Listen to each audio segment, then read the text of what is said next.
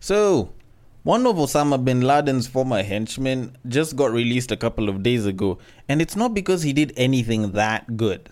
It's actually because, and I cannot make this up, the judge deemed him to be too fat for jail. Like, at what point was being fat actually a thing that can get you released? Because at this point, if you want to commit a crime, all you have to do is just make sure you've gained a whole bunch of pounds, go commit your crime, then when the cops catch you, you just tell them that the boss can't hold you.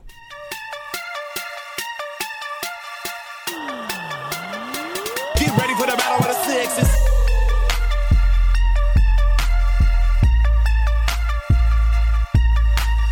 Like, I honestly think this is probably one of the most interesting news that we've gotten all year. Not because he was Osama bin Laden's henchman, just the fat part.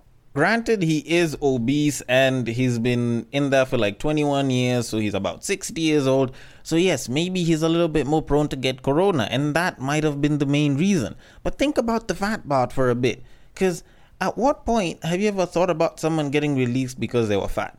Because now imagine all the prison inmates that are into fat booty that used to love him, and they were thinking that this guy, in as much as he was a terrorist, he was the bomb when it came to throwing that ass back. Because, you know, like, it was a proper fat ass because it was like full of fat and everything. Like, these guys are probably wailing in the prison cells, busy just complaining, "Oh my goodness, I miss Abdel. Man, Abdel knew how to throw that ass back.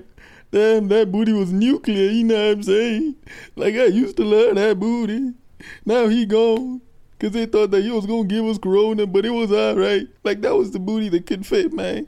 And that was the booty that I like, man." And then these guys are going to have to start worrying about skinnier people with smaller booty.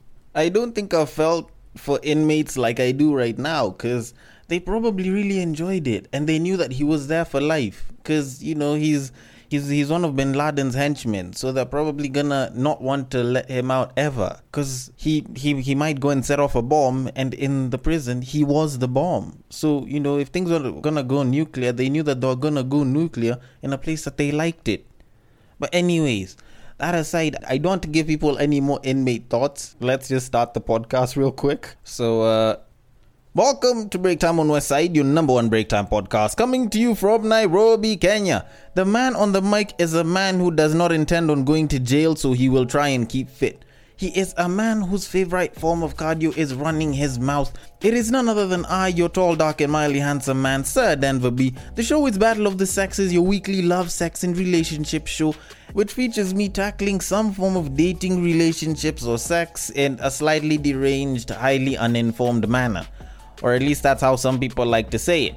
Now, of course, if you do feel like you have something that we should probably discuss, if you have that story that you think I should talk about, if you have that one thing that's itching in your mind that you feel I should be breaking down on Battle of the Sexes, the drill is pretty simple. You send it to the DMs of @Breaktime on Westside on IG. You can send it to the DMs of Breaktime on Westside on Facebook, and on Twitter you can slide it to my DMs personally @Bagaka the D, the B and the D are capital.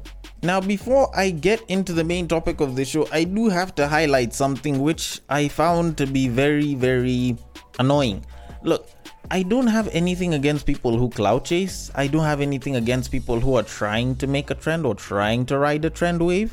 But there's something about being obvious about it and showing that you're really, really trying to, and you're trying a little bit too hard, that just kind of pisses me off. Like, I get a fuck ton of people will obviously want to be riding the wave and they'd want to be a part of the trend. Hell, that's what challenges kind of make up nowadays. But there's something about trying too hard that just looks bad on you. And the best example of this is some woman on IG who I won't name. She's a celebrity musician. I'm not going to name her name because I don't want her to get the clout that she's so searching for. She picked up on a story that had kind of trended the previous week, where a certain radio presenter had spoken about how she couldn't date a man who plays a PlayStation, and she ended up getting roasted for it by a certain gamer and YouTuber called Davey K17. And, you know, it became this very interesting thing that happened last week. Now, musician lady decides to hop on this whole story and kind of ride the wave for a bit, and mentions that she wouldn't either after dealing with an ex of hers that kind of did the same thing. And she said that they are all, and I quote, broke, immature, jobless, visionless, futureless players, liars, cheaters, and even physically abusive. And I have to admit, this kind of did piss me off to a certain extent, because you kind of think about everything that she said here, and it's most probably a lie. Because by the time you started broke, immature, jobless, visionless, and futureless, you've probably already lost him. Because you've just decided to leave because he doesn't look like he's of any use and or benefit to you. By the time you're even moving towards the players, liars, cheaters, and then you're getting to physically abusive, you're probably halfway into the next relationship. So I think that this is probably a pretty huge lie. I'm highly inclined to think that this is absolute BS. Yes, people who are victims of domestic violence should be believed, blah blah blah, I get it.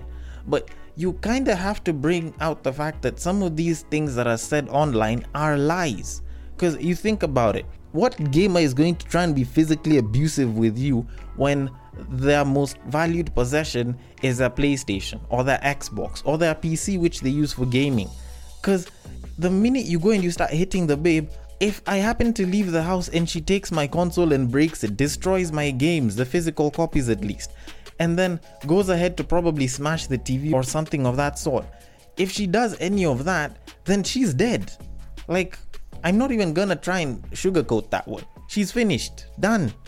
Fine, I might not beat her, I might not kill her, but she'll definitely be out of my life. At what point am I going to try and hit a woman who clearly knows that the closest thing to my plums in terms of pain that I'd feel is her destroying my console? Now, on top of that, she forgets that it's very hard for a gamer to be a player, because in essence, there are already players. Yes, I know I'm playing around with the terminologies and everything, but think about it like this. If I'm too busy playing Tekken, if I'm too busy playing Mortal Kombat, if I'm too busy playing Call of Duty, if I'm too busy playing FIFA, what time do I have to go and start chasing someone else's vagina around?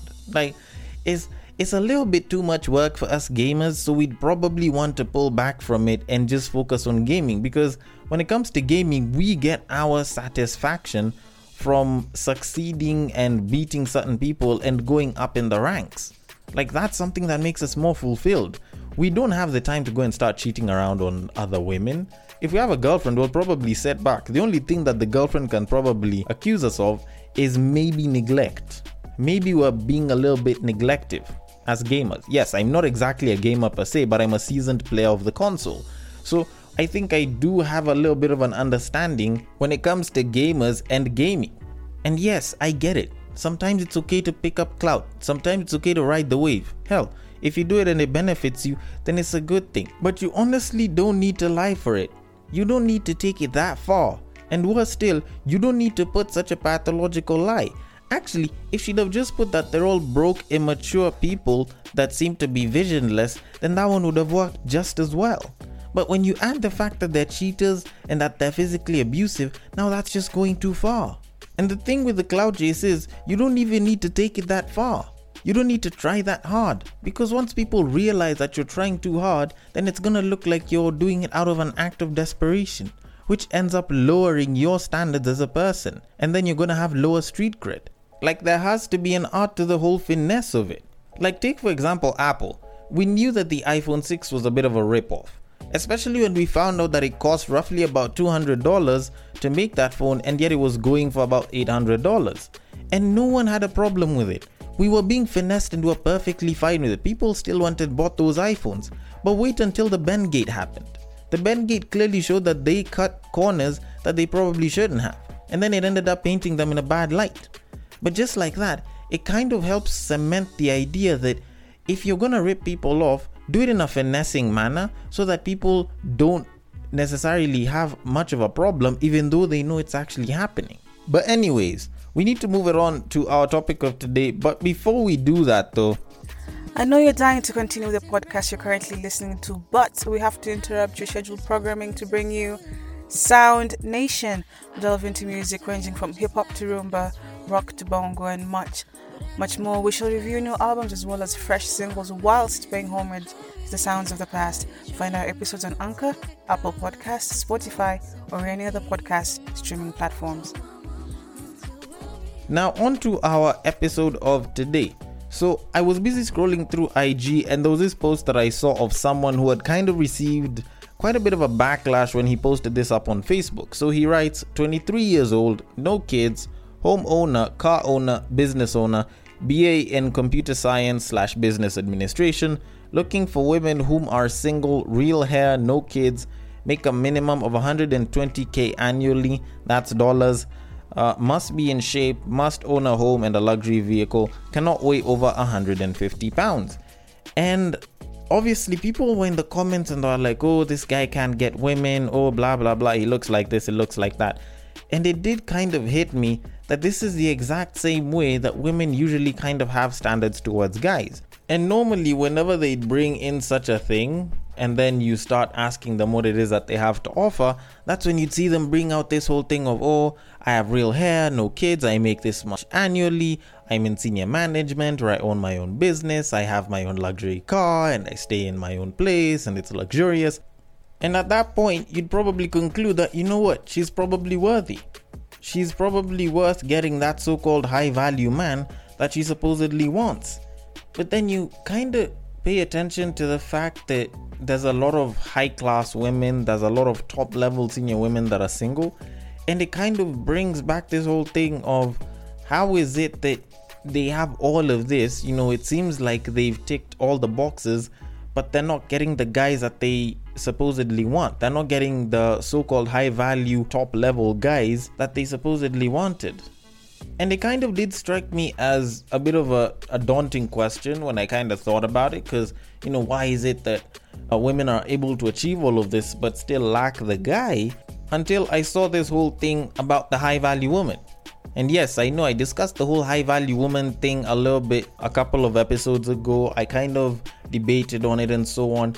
And it does kind of hit me that, you know, you kind of look at the ideas of the high-value woman and there's a bit of a problem there, because in as much as there's nothing wrong with being a high-earning, top-level, high-status human being, you do kind of have to ask yourself if that's something that your partner wants. And yes, I know there's women that are like, oh, you know, it's not like I did this to get a partner. But then again, you kind of have to ask yourself, then what was the idea of the high-value woman coming from? Because you kind of think about it, you know, for guys, the high-value man was pretty simple.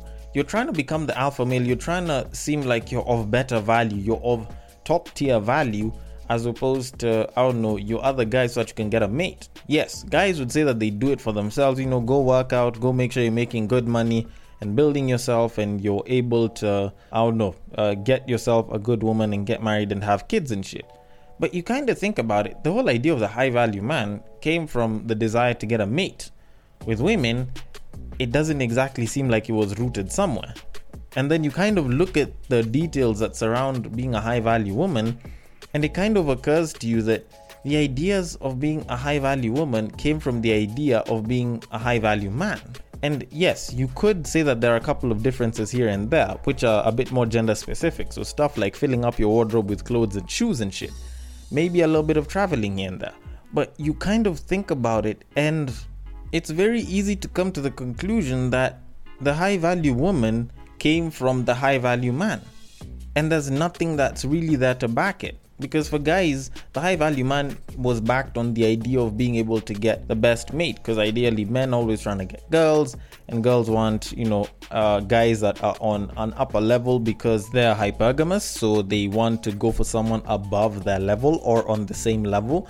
So it made sense. Being a high value man there made sense. But you kind of look at the idea of a high value woman. Yes, you'll achieve some level of freedom, but what is it after?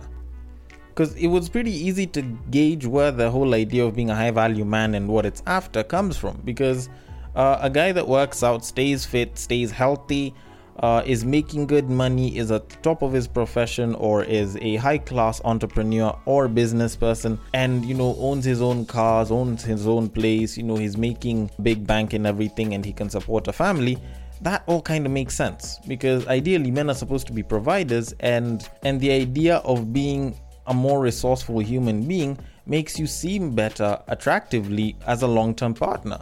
So it made sense. But the high value woman, it doesn't look like it's properly making sense, because yes, I think as society we kind of fucked up. We we made it look like what women bring to the table sometimes is pointless and intangible, yet sometimes it's quite important. Because you think about it, men's needs are very simple. It's not like we really want a woman who's at the top of her career, who's like a big time business owner making big bank, or, supposedly the most fit human being on the planet. Ideally, we don't really want that. See, guys' desires are a lot more simple. The guy of today wants a pretty simple combination of roughly about 4 things. 1, you have to have good looks as a lady, because obviously we're going to introduce you to the boys and we don't want to look bad. 2, we want you to be supportive and caring, because, well, we want someone that can back us up, someone that has our back and can constantly push us to be better. 3, makes us feel dominant and or like a king, so allowing me to lead and seeming like I actually have a big say and that I can dominate a situation massages our ego and makes us feel better. And lastly, we want someone who knows how to throw it back. So ideally, we want someone who knows how to give it to us well in the bedroom. That's it. That's those 4 things that we really want.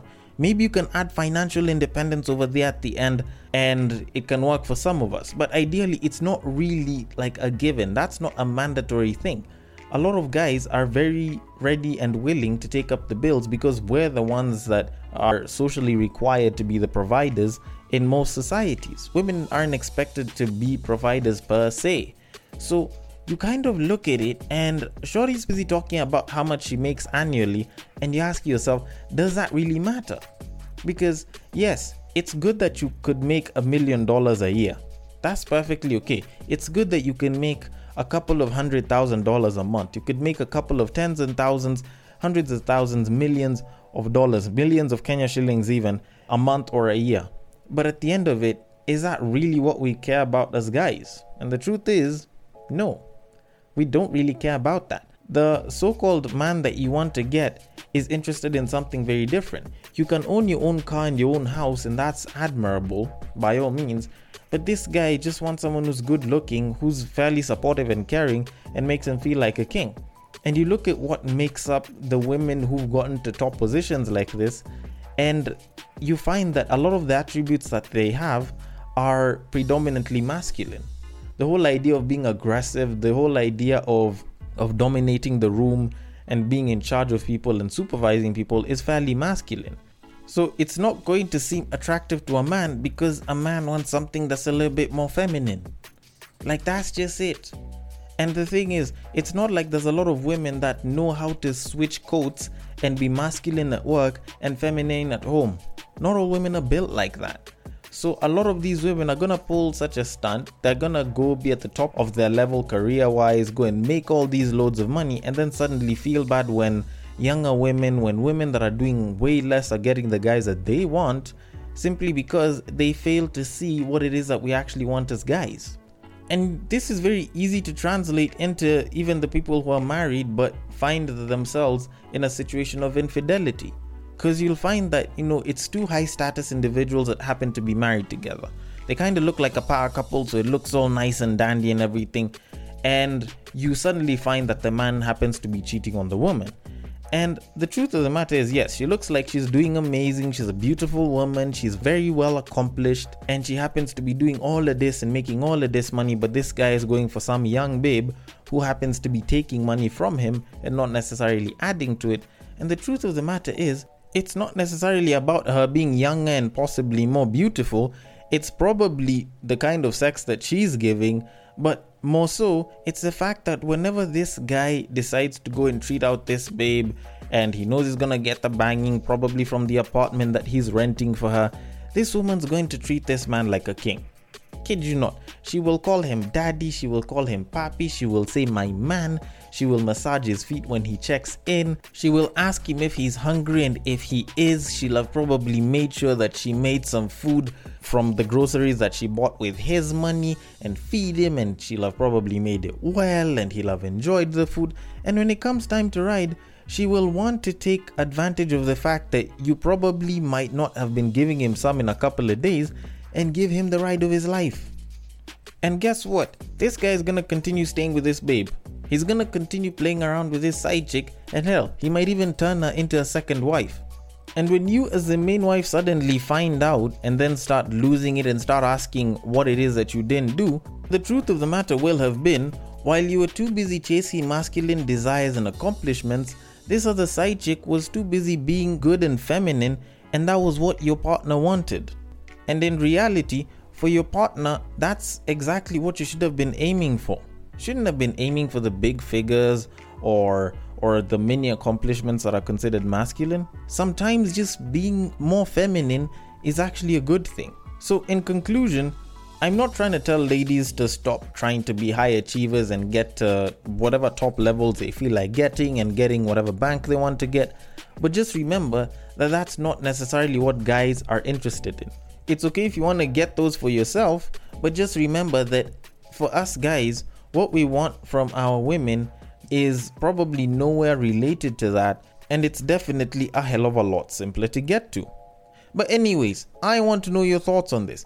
Do you think the idea of the high value woman should be redefined so that it can have more feminine traits, or do you think that I'm just wrong and I'm probably better and a misogynist? The DMs are open at Breaktime on Westside.